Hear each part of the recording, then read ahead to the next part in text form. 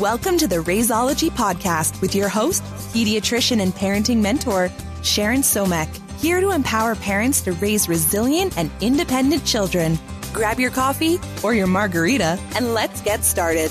This podcast is for informational purposes only and should be used to supplement rather than substitute the care provided by your physician. Welcome to the Raisology Podcast. I have with me today Avivit Ben-Aharon. She is the founder and clinical director at Great Speech Incorporated and Great Tutor LLC. She prides herself on being an advocate for the best in speech pathology services for children, adolescents, and adults, and a pioneer and visionary for the future of speech pathology and interactive tutoring. Hi, Avivit. Welcome. Hi. Thank you so much for having me join this podcast. I'm a big fan. I love listening to your podcast. So they're really very informative. Thank you. And thank you so much for being here. Can you tell us a little bit more about yourself and your family? Sure. I am a mom of 4 boys. My oldest is 17 and my youngest is 2. So I'm experiencing sending a son off to college at the same time as I'm going through toilet training. So I have quite a mix of things going on in my house all at the same time. My boys are, one is, like I mentioned, a senior, one is a freshman in high school, one is in 5th grade, and one is in a baby, in nursery school. And it's really very interesting to see the evolution, at least my personal evolution in parenting from my oldest to my baby. And I'm really enjoying this baby phase very much, and I'm holding on to it for dear life as long as I possibly can, because I really do realize how quickly it goes away and they become teenagers and they don't need us to read them bedtime stories anymore or hugs and kisses as much. So it's really so precious, to see their development. And it also helps me a lot when I work with different age ranges with my own clients. What are some things that could be helped to somebody who's in high school or middle school or elementary school versus the little kids as they develop their language skills. So I really get to experience it both as a parent as well as a professional. Yeah, it's interesting that you say that because I find the same to be true for me, that having such a wide range of ages in my home helps me develop the content for the podcast, helps me answer questions in a very different way than if I wasn't having that experience at the same time. So it's something that I definitely appreciate and think about a lot too. I have you here today on the show because I would really love to talk about and do an episode on how to develop language skills in children and what is it that we as parents can do to make sure that we're setting up our children in the best way possible, to have the best start. And then as we go through and they get a little bit older, what are things that we can do as parents to further their language skills? Absolutely. And I so appreciate that you touched on the fact that language development does not end when the child begins to talk. And I think most people forget that as kids get older, there's a lot of room to help them develop good language skills and in turn also very good academic skills. So we kind of need to think of a child holistically at what stage are they in terms of their development and how can we reinforce it. So I always look at little babies, and especially now when we work, we see a lot more technology being infused in children's world. And who am I to speak? My whole model is working on technology and using web conferencing technology to interact with our clients. So it almost sounds counterintuitive for me to bring this up, but I do find that it's got to be balanced, and the use of technology with children needs to be within moderation, with everything else in life. So when we communicate especially with the little ones, so I'm talking about the 3 months, 6 months, 8 months old, it's really imperative throughout their development that we really spend a lot of time talking with our children. There should be a lot of language going on in the house when the babies are around. The more words they hear, the better it is for them. So narrate everything you do. If you're washing dishes, talk to your baby who's right there and tell them, oh, now I'm washing my dishes and then I'm going to dry them and then I'm going to put them away. And it really helps to build a lot of the social emotional connections as well as some language skills. So it's really, really imperative to engage in conversation with your baby. Yes, they don't speak back. They don't talk back, and that's okay. but you do want to make sure that you're communicating with your baby and you're constantly immersing them in language. And as they get a little bit older and you're starting to get more reciprocal connection and you're starting to get some more responses from the baby, you want to then use very specific language. So try to avoid concept like, oh, bring it over there and put it on top there, and use more words like put it on top of the dresser, put it inside the drawer, put it inside the cabinet, whatever it is. Just want to keep the conversation going, the words flowing around your children, and vocabulary to be a major focus in your house. When reading a book, talk about the pictures, talk about what's going on in the story. Oftentimes there's no need to actually read the words that are in the story. You can make up your own story as you look at the pictures and help your child come up with their own story about the books that they're reading. So conversation is a must in the house. Can I ask you a question? Sure, of course. At what age would you say you started, or you recommend that parents start reading reading stories to their kids? At birth. It sounds, okay, what would the child understand?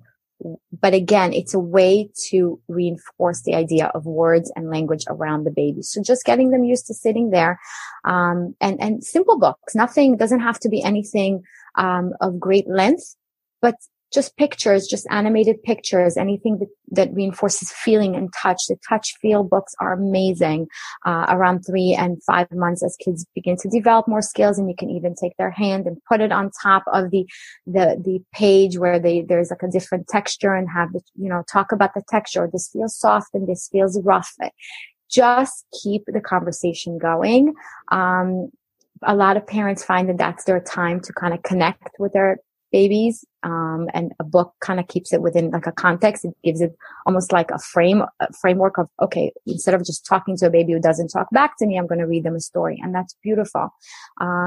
Narrate books, the repetitive books, like the Brown Bear that repeat themselves. Those are great around the 6 to 8 months stage. So the kids begin to recognize some more colors, some more animals. And of course, that's to be continued throughout their development. This is not something that just should stop after they turn a year. These kind of books can really serve them up until 1.5 years and 2 years and even 2.5 years. There's nothing cuter than a 2-year-old who sits there and tells the story of Brown Bear independently. Yeah. So, at some point it becomes so much that you're like, I can't hear this book again. But it is very, very, it's a great way to learn, to teach kids to focus, to attend, to develop language. These are skills that are separate even than the actual wording of the book. It's just the idea of sitting and focusing for a few minutes on one particular task, I think is very important, especially nowadays.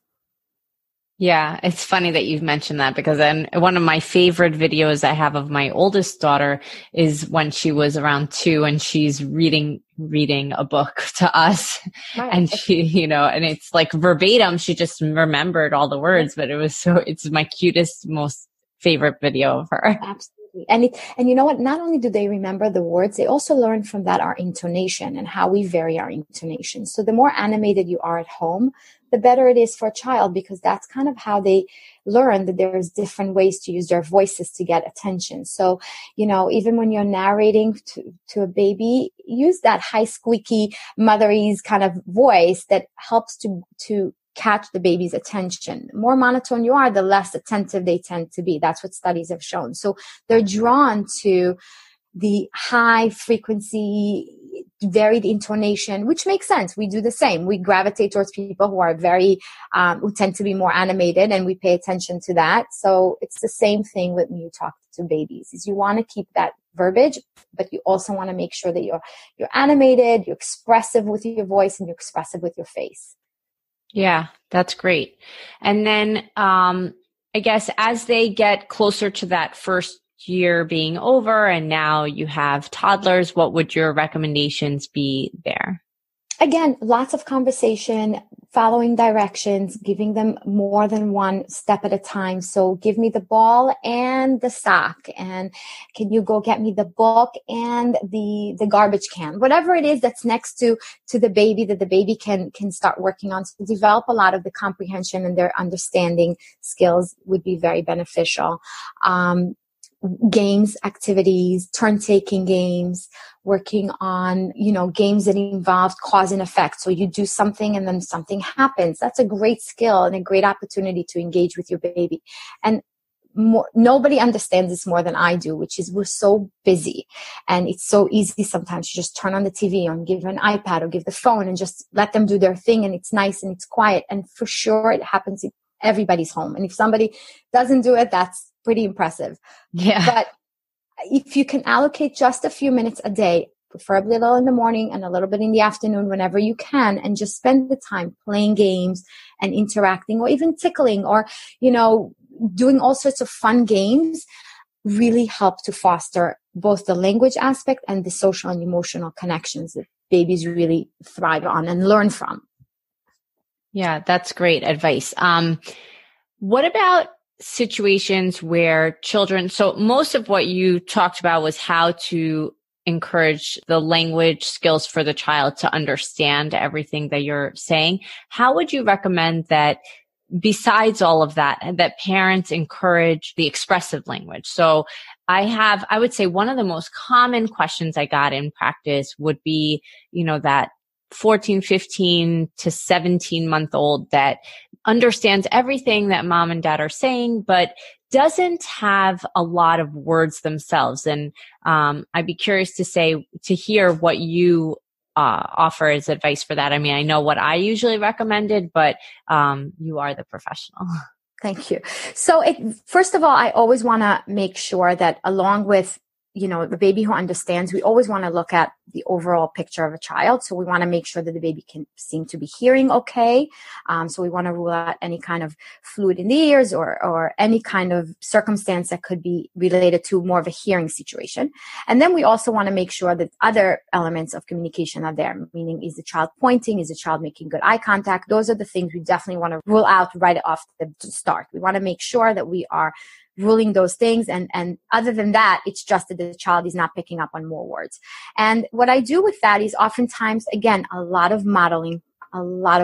So oftentimes I would offer families and I would say to them, the best way to really teach great language skills is have the baby sit in a high chair and really pretend to almost be a therapist at that point and just do a lot of games and activities where the child can physically look at you and you could look at the baby so that there is that eye contact and that the child is kind of looking at the way you're saying things and paying more attention rather than kind of talk to them on the fly. This way you really are creating time to focus on language. And in that time, you do puzzles and you could do a book and you could just narrate a lot of words around, and any kind of a sound that a baby makes at that stage, you want to really reinforce and you really want to develop. So if a child says meow, you want to say, yes, the cat says meow. And you don't even have to use so many words. Cat meow. And we just want to keep it very simple at the beginning so the kids can really pick up on the words. And then eventually you can develop more the sentence structure. But at the beginning, it's perfectly fine to talk to babies in a very simplistic way so that they have an easier time picking up the words. So those are the kind of things that we would do. Lots of games, lots of talking, lots of conversation, lots of singing, that really help to reinforce language. And as much as possible, create situations for the baby to be able to communicate his needs. So as parents, and when we have siblings in the house, it's very common that we all intuitively know what this baby needs. So really the baby doesn't have so many opportunities to use his language skills. And we become their speakers. So especially if there's a nanny or a grandma that's dotting over and making sure that the baby's needs are being met, it reduces the opportunities to communicate and express and the need to do that. Because if you know that baby is up from the crib and he's going to want to be picked up, give him a chance to kind of try to communicate that to you, and reinforce the word up every time you go into the crib and you want to pull the baby out. You want to say the word up. And eventually, neurotypical child will start picking up on that. It might take 5 times, it might take 25 times, but eventually they do pick up on that cue and they'll start to try to imitate that up. And whatever they do to imitate it, you're going to reinforce, because that's the first step of communication. Yeah, I love that advice of not speaking for the baby. I did have a couple of parents tell me that when their 3 or 4-year-old went to preschool, then suddenly the baby started talking more because the 4-year-old was speaking for the baby all the time. Absolutely. Absolutely. Family dynamics make a huge difference in how a child develops. On the other hand, you can say, I'm sure you see it in your own house. The younger kids pick up language in a different way because there's so much language going on in the house also. Yeah, and sometimes not the language you want them to pick up. Exactly. It's amazing how that's the stuff that they pick up so quickly. But it's exactly that. We want to make sure that we are, on the one hand, modeling a lot of language, but also giving them an opportunity to communicate that language that they're picking up. So set up situations where they need to use their language a little bit more, and don't be so attentive, even though intuitively that's what you want to do. Give them an opportunity to try to say, a bottle or juice or water or something, so that they start using their skills and understand, oh, if I make this sound, this thing happens. This is a good thing, and work from there. Yeah, I love that. And then as they get a little bit older, what would your recommendations be? I think that parents just assume that things will fall into place. And, I can't even say what it is that I do to encourage language in my older children. And when I say older children, it could be even, kindergarten to 4th or 5th grade, and then I'm sure there's even more different things that you can do in middle schoolers to help them as well. So, again, going back to this idea of taking the time to speak with your middle schoolers, share ideas with them, create game nights. Game nights are a fantastic way within a family, within the structure of a family, to develop language skills, to develop very, very valuable turn-taking skills, meaning my turn, your turn. Sometimes you're going to win a game and sometimes you may not. And it's a really good opportunity to work on sportsmanship skills within the home where it's safe, and you can really teach your child how to go to work through when you don't win or when you win, and what are some, appropriate things to say and do in those kind of situations. So games are really a great way to develop language. Even watching a movie or a TV show or even a commercial for that matter. Having conversations with your kids, pausing the TV show and having them talk to you about, and you can even ask a question like, what do you think is going to happen next? Or, oh my goodness, this just happened. Why did this happen? And have the kids share with you what they're seeing, and making watching TV time not so passive for them. It's a great opportunity for you to learn a lot about their world and where they're coming from and what their perceptions are, and maybe clarify some questions or conversations that they might come up with that. And they sometimes have the best conversations come out of talking about, a TV episode or a commercial that came up that was very intriguing or made you think about something. So just taking these opportunities to talk about things that are going on are very, very valuable and really help to foster language development. Having kids help you organize a meal and follow a recipe. That's a great opportunity to practice following directions or practice measuring and math. I mean, twice it already happened that my son was fantastic at, following the Duncan Hines cake box, but he left a step. He left an ingredient and it didn't taste so great. And that's the best way to learn that, oops, if you skip a step, it's going to affect the way your cake is going to taste. So these are life opportunities, life lessons that are a fantastic way to learn. Take your kids with you to the supermarket. Talk to them about what you see in the supermarket. Talk about the difference between fruits and vegetables. You'd be surprised how many kids can't even categorize fruits and vegetables. They kind of get confused and they just think they just appear in the house, and they forget that there's a step that you go to the market and you pick it up and you get it from there. And you could talk about do a scavenger hunt in the supermarket, or get them to follow a list with you. Any kind of opportunities to chat with them is wonderful. Sharing a book. If they're reading a book for school, this is a great opportunity for you also to buy the book and read it along with them. And talk about what's going on in the book.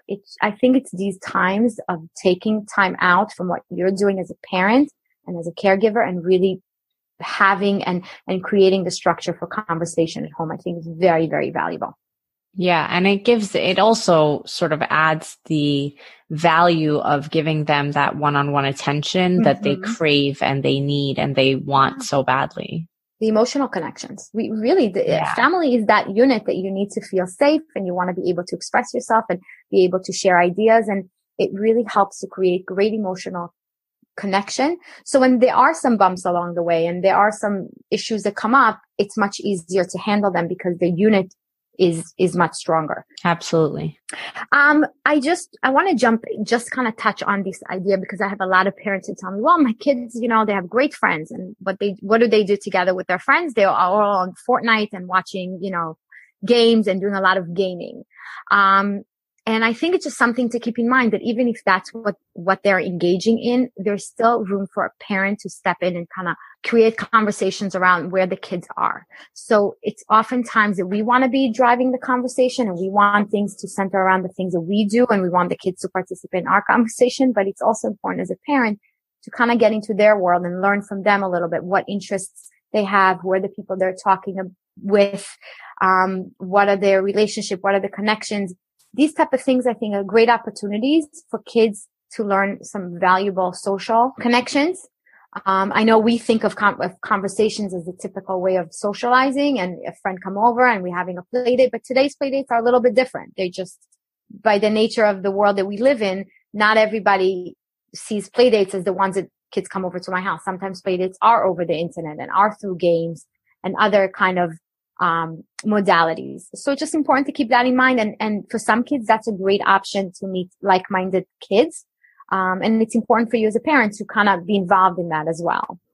Yeah, definitely. That's a great point. Well, thanks. I really appreciate everything that you've said. I think that it gives me personally and hopefully everyone listening some good tips and different things to try. We are getting into holiday season, and I think that a question on a lot of people's minds are, what are the best things that we can get for the people on our list in different age groups that will be more valuable in terms of their development than things that they may want but might not be as useful for them in their future? So I think this is a great time of the year, and I'm so happy that you have me talk about this. I think games, like I said before, that's a great opportunity to create a lot of fun memories for families. And I'm actually going to start from the older kids and move my way back down to the little people. The older kids, what I find is very interesting, and I hear that from a lot of parents. The best predictor whether or not the game will be used or not used, believe it or not, is whether or not the parent is interested in the game.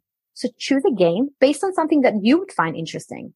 It's more likely that you guys will use the game and engage and have a family game night if it's a game that you find is somewhat interesting versus a game that you find like, oh my goodness, there's no way I'm going to be doing this right now. It's just so boring and I'm not interested. So I think that's something very much the parents should keep in mind. It's not necessarily about the games that the kids would like. I think the kids will follow your leads. So if it's a game that you are committed and passionate about and find interesting and fun, your child will follow and want to play with you as well. So I think that's something kind of like out there that we should keep in mind. And a lot of the companies now are kind of bringing back a lot of the older games that we used to play. Yeah. And I think it's for that purpose exactly. It's like to bring back the good memories that we have from the games, in order to increase the likelihood that the games will be used.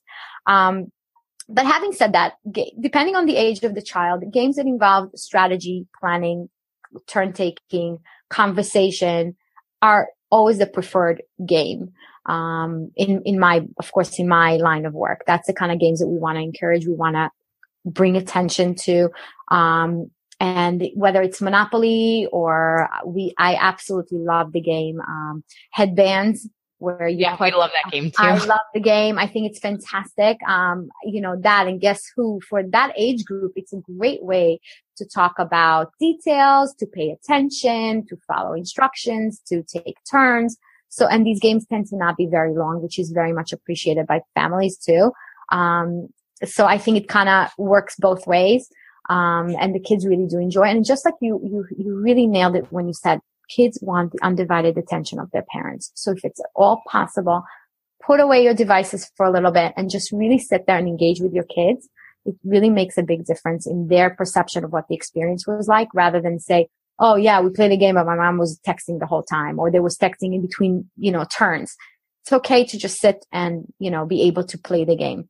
Yeah, that's a challenge for a lot of families. It is. And I totally understand it, but we've been trying to do that in our home too. What are some of the challenges that you think these parents are facing when you suggest game nights and different activities like this? What are the the most frustrating points for them. More and more families that we speak to also tend to say, well, I can't really play a board game because the other kids are jealous and they're not playing and they're too small, or it just doesn't work for them. And then at the end, we end up with, a situation where nobody's happy, and then it becomes just this very uncomfortable and unpleasant experience. So it's important to choose a game that, like I said, the parents are going to be invested and interested in playing, as well as making sure that it meets the child's developmentally. You don't want to go with a game that's going to be way too hard and way too challenging and way too many rules. Depending on the kid's age, it's like, a 7-year-old can only hold on to a few rules at a time. If you're going to start creating a game that involves so many rules, it makes a big difference. But I do have to say that working with siblings, it's important when they start to play a game together. And I always make my boys do that. I go in there and I make sure that they know what the rules are.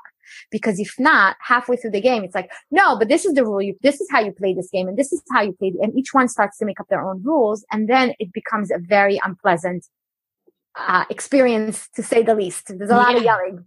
So it's important to kind of state at the very beginning of the game, okay, what are the rules that we need to follow? How are we playing this game so that there's no miscommunication halfway through the game? Oh, but I didn't know we're doing it this way. I didn't think that this is how we're playing it, or we're playing a different kind of rule or a different type of a game. So as long as we're clear on the rules, it's a great thing to do when you play with your kids and teach your kids to do it as well. Let's talk about what are the rules so we know where we are. It creates a lot less, it reduces the conflicts for sure. Such a great suggestion. I'm like, yeah, sometimes I have to remember that, but I've been doing it more and more, and I have to tell you, it made game time a lot more pleasant. Yeah. And you don't think of it especially if it's a game they play often, you just don't think of it because, oh, well, they know how to play this game. But you're right. When they're not winning, they tend to come up with different rules. Absolutely, and it's incredible how quickly they can come up with those rules. It's like, wait, that's not what we did last week. Yes, I'm telling you, that's how they play in my school. So you kind of want to just because again, the idea is we want to keep it fun. The moment it's going to become a confrontational, unpleasant time, it's less likely that the family will do it. So we want to try to reduce all those other things that can happen to make sure that when you're devoting the time to the game, it's really about having a good time together. And working constructively on issues rather than backpedaling and now creating rules and then nobody's happy. And what would be a realistic suggestion from you on how often there should be a family game night or something like this? Listen, I'm going to tell you this. There isn't really an expectation of how many times. I would say at the very, very least once a week would be amazing. On a weekend, preferably if possible, or, during a weeknight. But I get that it's very hard to schedule and it's very hard to meet everybody's needs. But you can either do one time it could be a game night and one time it could be a movie night. It doesn't always have to be a game night for every week. So you can vary it. So sometimes we watch movies that are the classics. So we have our kids watch these movies that we grew up on and clearly are not showing anywhere. And then we make sure to download them and have them watch them. And it's very funny to see their reactions to the movie and even the special effects and, Jaws to them was hysterical. And I remember watching it and being petrified. So they're different. And it's a great opportunity to kind of talk about, our experiences and bringing that and sharing that with them. So teaching them how to share their feelings and experiences and stuff like that. The more we model those things, the more likely it is that they will learn how to do it. Yeah, it's funny that you say that. We've been watching Full House with the girls. Yes. And we watch it on Hulu and they're not allowed to go ahead in episodes, right? So they can watch the ones we've seen if they have TV time and they want to, but they can't move ahead. And we often stop it and talk about it. And just even their reaction to what life was like back then and how, and we talk about all of it. We tell them how when we were watching, we had to wait a whole week for the new episode and we couldn't fast forward. And if you missed the episode, you missed it, and just those nuances are so lost on them today that it's really fun to bring them into our world a little bit. Absolutely. And it's a great way to talk about comparing and contrasting. What was it like in 1998 versus in 2018? Those are the kind of things that you incorporate so many language skills, just comparing and contrasting and talking about these things. and you've now did a whole activity with your child, and you talked about things, and you introduced them to new vocabulary and new experiences, and you made them think about what things were like. All great skills that we take for granted, but these kind of conversations bring out this type of language that is so beneficial. So then when a child needs to write an essay about comparing and contrasting, it's so much easier for them because they've already done it verbally. They've done it orally. They kind of can then understand what the teacher is explaining in a way that is much more realistic to them than just what is comparing and contrasting when you need to write an essay. So doing these type of activities really help to solidify a lot of the academic skills that are so necessary. And unfortunately, by the time kids enter school, if they're not exposed to it, it makes it so much harder to understand what the teacher is talking about. Yeah, that's true. So what are the toys that you would recommend for this holiday season for kids who maybe are too young to really play a board game? I love Legos, and I am not a spokesperson for Legos, and I hate the Legos when I step on them in the middle of the night and I want to scream somebody left a Lego piece somewhere. But I think it is such a great opportunity for kids to create and build and really develop skills that I think are fantastic. And I don't necessarily talk, there's some kids who love to follow the instructions and then create these structures, and they never take them apart because that's it, they're done. And then a lot of kids will create the structures. They followed all the instructions, which was great. And then they will rebuild something else. And both are wonderful. One is for following directions. The Lego, I sometimes look at these books and I give up before I even attempt at following the directions. And then creating your own structures, and I think is a fabulous way to develop some of these skills. So dress up, I think, is wonderful. Having kids play with you, be with you side by side in the kitchen is a great way to develop some skills. So all those things give us opportunities to talk and to chat. Play-Doh, as messy as he gets, is wonderful, and it really helps to again, imaginative play, open play. It's not following any rules or any structure. It gives a kid an opportunity to develop their own rules and structures. And I think that's really very, very important. Yeah. And a reminder that in order to develop the language part, you're sort of talking through the whole process with them. Absolutely. Learning, play is really all about learning. When you play, you're learning a skill. So for a parent, when a parent sees a kid play, that is their opportunity to really act out a lot of their knowledge and a lot of their information. So it's really so critical to allow time in the day for play, and imaginative play and open play. And I think that's something that parents really can help foster. Just giving the time to sit down and do their own thing with their games would be wonderful. It's not about buying new toys every season. It's recycling some of the old toys. When you get a lot of toys at the beginning of the year, put a few of them aside and then recycle them. You should not be walking into somebody's house and feel like it's the entire Toys R Us store in the house. Kids don't need a lot of toys. They just need a lot of opportunities to engage with things around their environment. But it doesn't have to be a toy that comes in a box. And I think that's one of the things. I mean, oftentimes parents would call us and say, my kid is just so inattentive. He doesn't seem to be sticking to anything. He doesn't seem to be able to play with one thing at a time. And I walk into their homes and it's the entire Toys R Us, toy aisle in their house. And I look at the parents and I say, if you just put away 75% of what you have here, you'll still have plenty to play with.